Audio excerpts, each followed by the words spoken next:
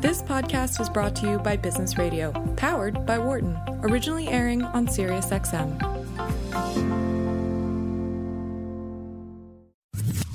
You're listening to Launchpad on Business Radio, powered by the Wharton School. Here again is Professor Carl Ulrich. Welcome back to Launchpad on Business Radio, powered by the Wharton School, SiriusXM Channel 132. I'm your host this week, Carl Ulrich.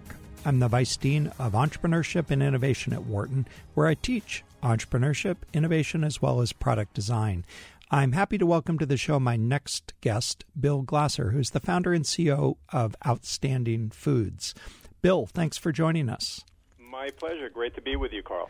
All right, so let me point our listeners to your website. It's outstandingfoods.com. Just all one word, outstandingfoods.com. Bill, give us the elevator pitch for Outstanding Foods. So our mission, Carl, is to make plant-based foods easy for anyone to eat. There's been more of an interest in people eating less meat and trying to incorporate more plant-based foods into their diet. But for us, we don't preach, we don't judge people for their decisions. We want to give people products that just taste great so that you don't have to make a sacrifice to eat the kind of foods that you enjoy, but to eat more plant-based foods. And so we've launched our first product, which is a bacon chip made completely of plant ingredients, and it tastes just like crispy bacon. We just rolled it out. We're in stores throughout the U.S., and the feedback has been phenomenal. People can't believe it's not bacon, and the response has been just really great. All right. Well, you were nice enough to send me some samples, so I'm looking at them right now. And let me tell our listeners, first of all, the brand is pretty edgy and pretty in your face. It's called Pig Out. So Pig Out, pigless bacon chips is the big branding on the boxes, on the bags. These look like a conventional chip bag, I would say, medium-sized chip bag. And so I got to pick. There are 4 flavors here. I've got Chipotle, Cheddar, Original, and Kansas City Barbecue. All right. Well, I'm all about cheese with my bacon, so I'm going with cheddar. And I'm going to rip open this package. Opens nice and easy. Ah, nice aroma. Okay, here we go. Here we go. Let's see if how the crunch comes out on the radio. Yeah, it's pretty bacony. Wow. All right, so if I were describing the chip, and by the way, Bill, you're going to have to tell me what I'm actually eating here, but I'm not asking questions now about that. It tastes really good. So they look like little sort of... They look very much, I mean, it's a chip, basically. It's a chip. So it looks like a little wavy disc, a little smaller than a conventional potato chip, perhaps. It's got a dark sort of a brownish color, which evokes the bacon look, and it crunches and tastes like bacon. All right. So I guess I got a bunch of questions. Let's start with what I'm eating. So what is it I'm eating, Bill? Well, you're eating a bacon chip. It just happens to be made from mushrooms.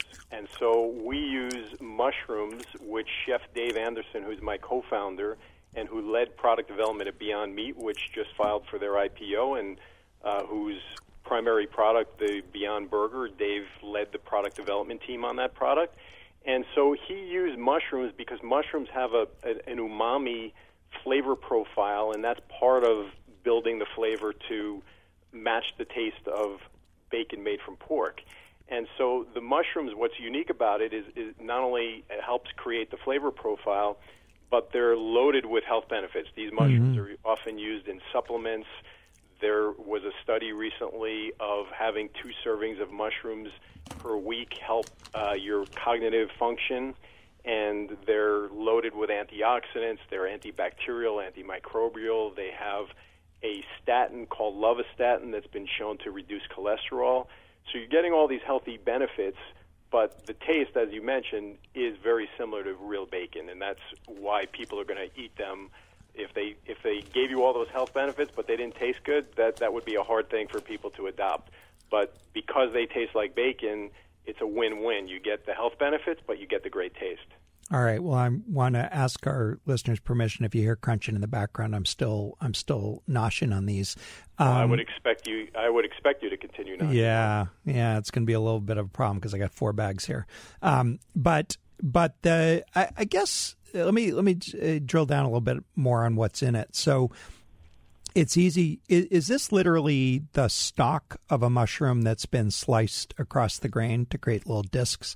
Is that what the actual substrate is, or is it a bacon? Is it a mushroom that's been ground up and reconstituted in a disc form? It's the former. So These are mushrooms that are sliced.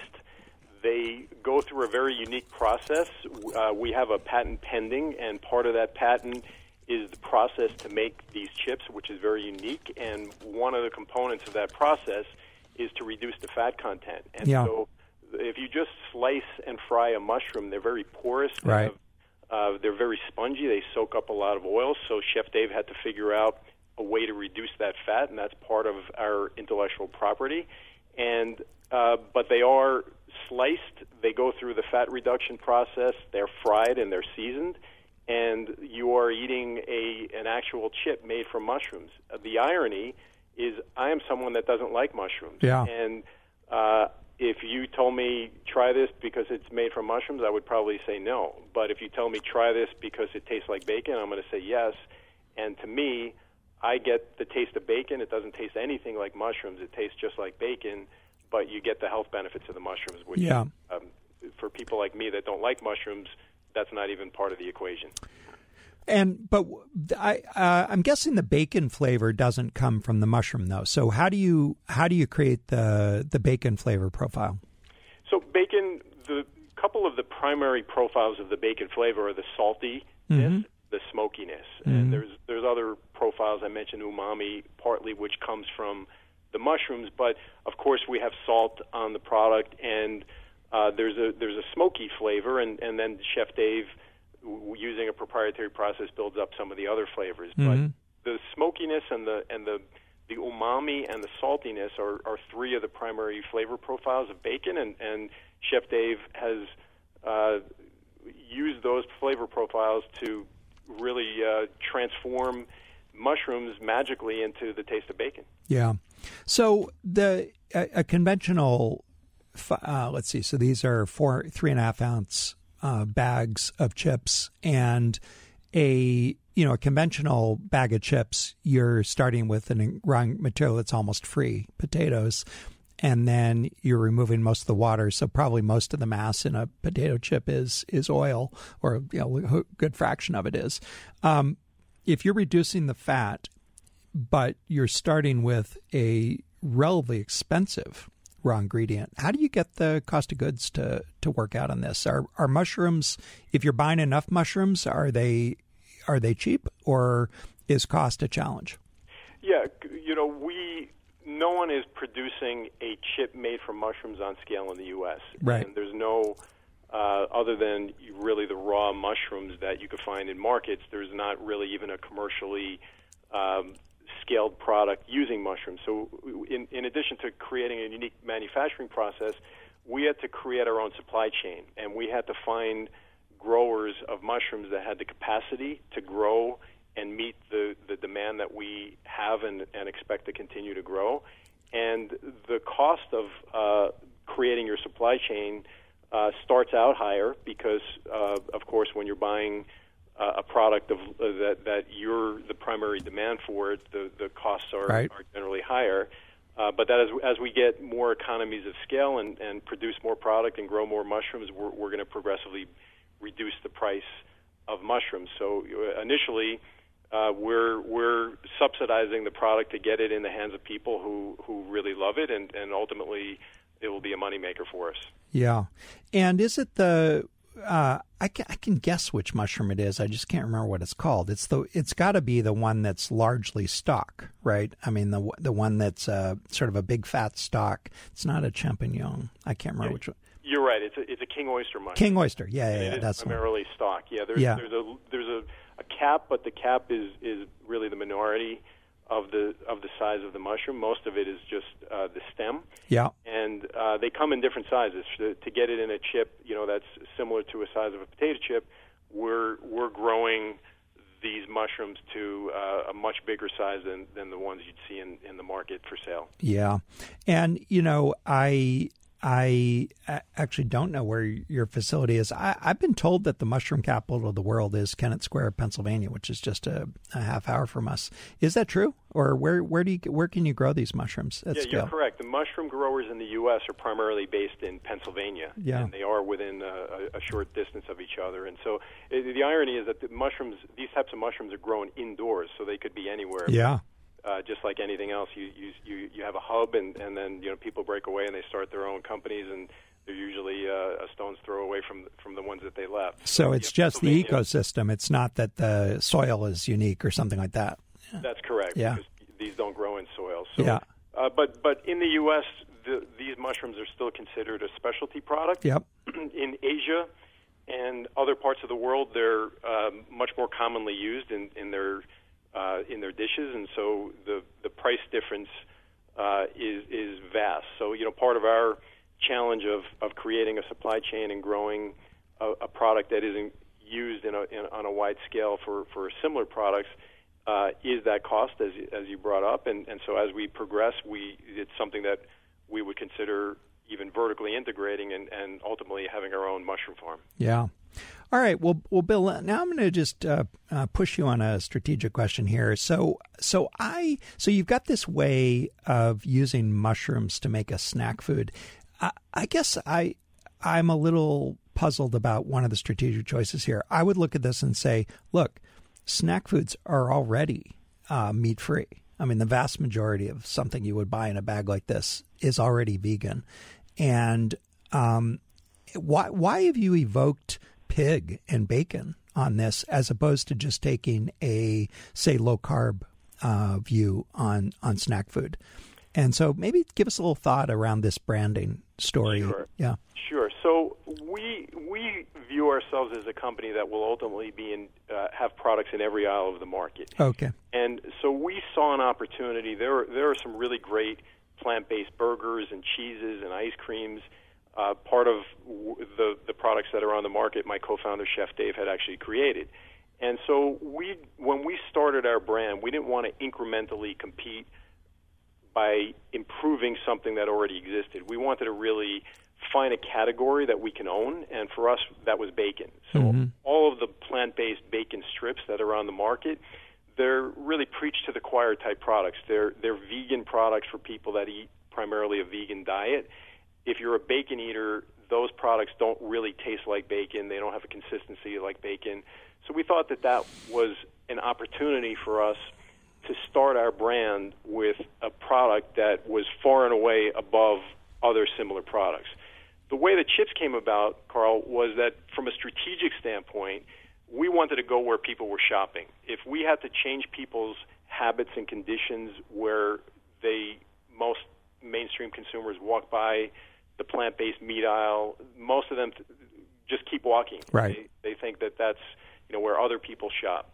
And where Beyond Meat really became successful was when their burger started selling in the meat aisle, where those consumers that were going to that meat aisle were more likely to pick it up, drop it in their cart, and actually buy it, and then buy it again.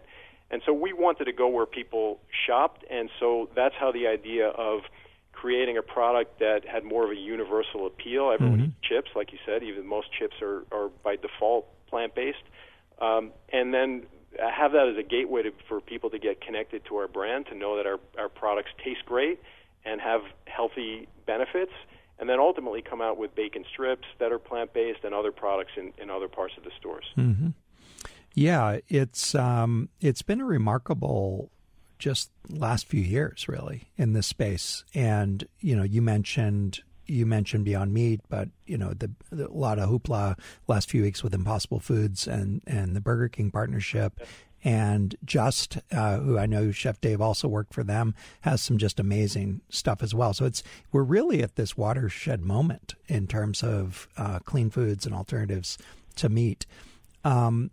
Did you? I guess I'm curious about the origin story. If I were to look at your background, it's mostly a finance background. I wouldn't have guessed that you were headed into the clean food space.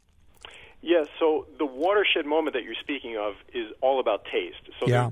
there's been the desire for a variety of reasons, and you know, one of the driving forces right now is Silicon Valley is looking at disrupting animal agriculture from an environmental standpoint, and that's a big source of capital for a lot of companies, and that's driving a lot of the innovation. But ultimately, it comes down to taste, because if products don't taste good, it doesn't matter what the intent is or what the desire is. It's just going to be something that people don't continue to buy. They might buy the appeal of it, but not continue to buy it if it doesn't taste great. My background, you mentioned the finance part. I've also been a serial entrepreneur, and I've had companies in different industries.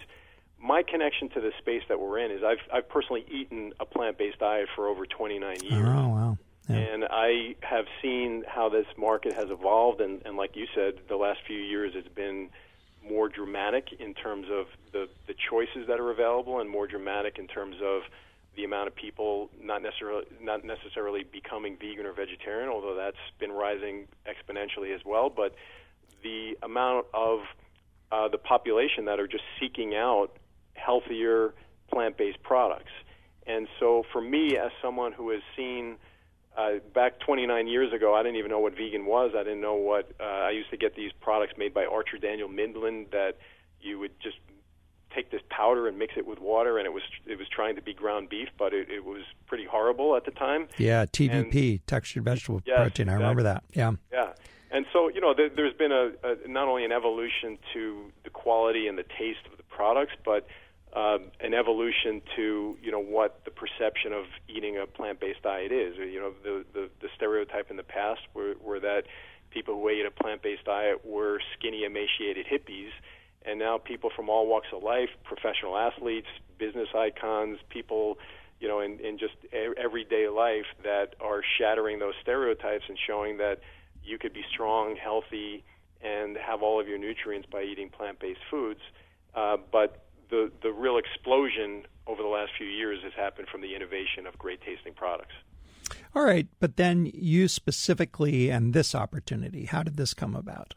So I met Chef Dave years ago at his restaurant. He had a restaurant in Los Angeles, and I was one of his frequent customers. I was there sometimes every day during the week, and he and I got to know each other, became friends, and he then was recruited, as you mentioned. He was a co-founder of Hampton Creek, which became Just, and then went on to lead product development at Beyond Meat for 4 years. Mm-hmm. When he was considering leaving Beyond Meat, I was the lucky one to get the call, and I had thought, as an entrepreneur and someone that has been plant-based for as many years as I have, of doing a plant-based business. But for me, I never wanted it to be a preach to the choir type of company or product, and so for me to fulfill that promise, I needed a Chef Dave. And so when I had that opportunity, when he called me and asked if I would consider partnering with him to start a company, I jumped at it. Mm-hmm. If you're just joining us, you're listening to Launchpad on Business Radio, powered by the Wharton School, Sirius XM, Channel 132. I'm Carl Ulrich, and I'm speaking with Bill Glasser, who's the founder and CEO of Outstanding Foods, that makes the Pig Out pigless bacon chips. Bill, so you had this opportunity. Maybe you went in and chewed the fat, as it were, talked it over with Chef Dave. What did you do to validate the opportunity? What were the steps in getting this business going? And maybe give us a sense of the timeline. I think you were founded technically in maybe 2016, but give us a sense of the timeline. Yeah, correct. Yeah, there was an evolution to him making the jump and leaving Beyond Meat, and there was the evolution for us figuring out our own product strategy and going through the process to identify the opportunity and the strategy of what our initial products were going to be.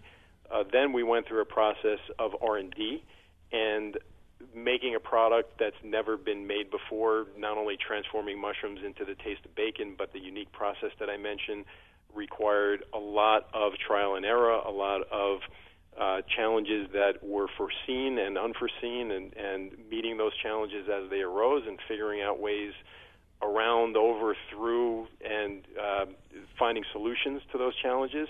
And so, as was the case for Dave at Beyond Meat, as is the case of Impossible and other innovative food companies, there's often an R&D process that can be in the couple of year range, and that's what it was for us too. Yeah, but let's start with that. Let me just drill down. Sorry to interrupt you, but drill down on that, on the development side.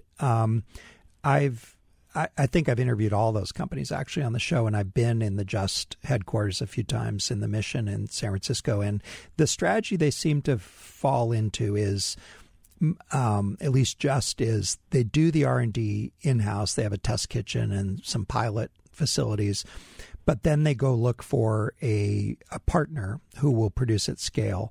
Is that the way you did it? And if so, how did you go about finding such a partner?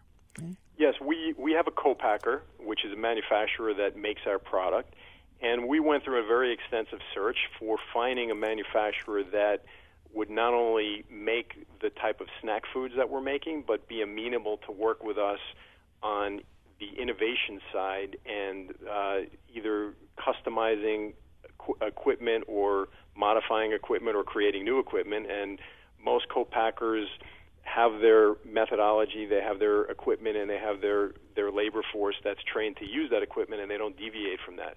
We were fortunate to find one that believed in our opportunity and worked with us to not only help solve some of the challenges that came up, but to help us modify and create the equipment needed to produce our product. Yeah, I mean, I'm not to get too far into the weeds, but I'm guessing, for instance, that even slicing those mushrooms, there isn't a standard slicer that will do that. And so is that the kind of modification that you had to do to get this to work?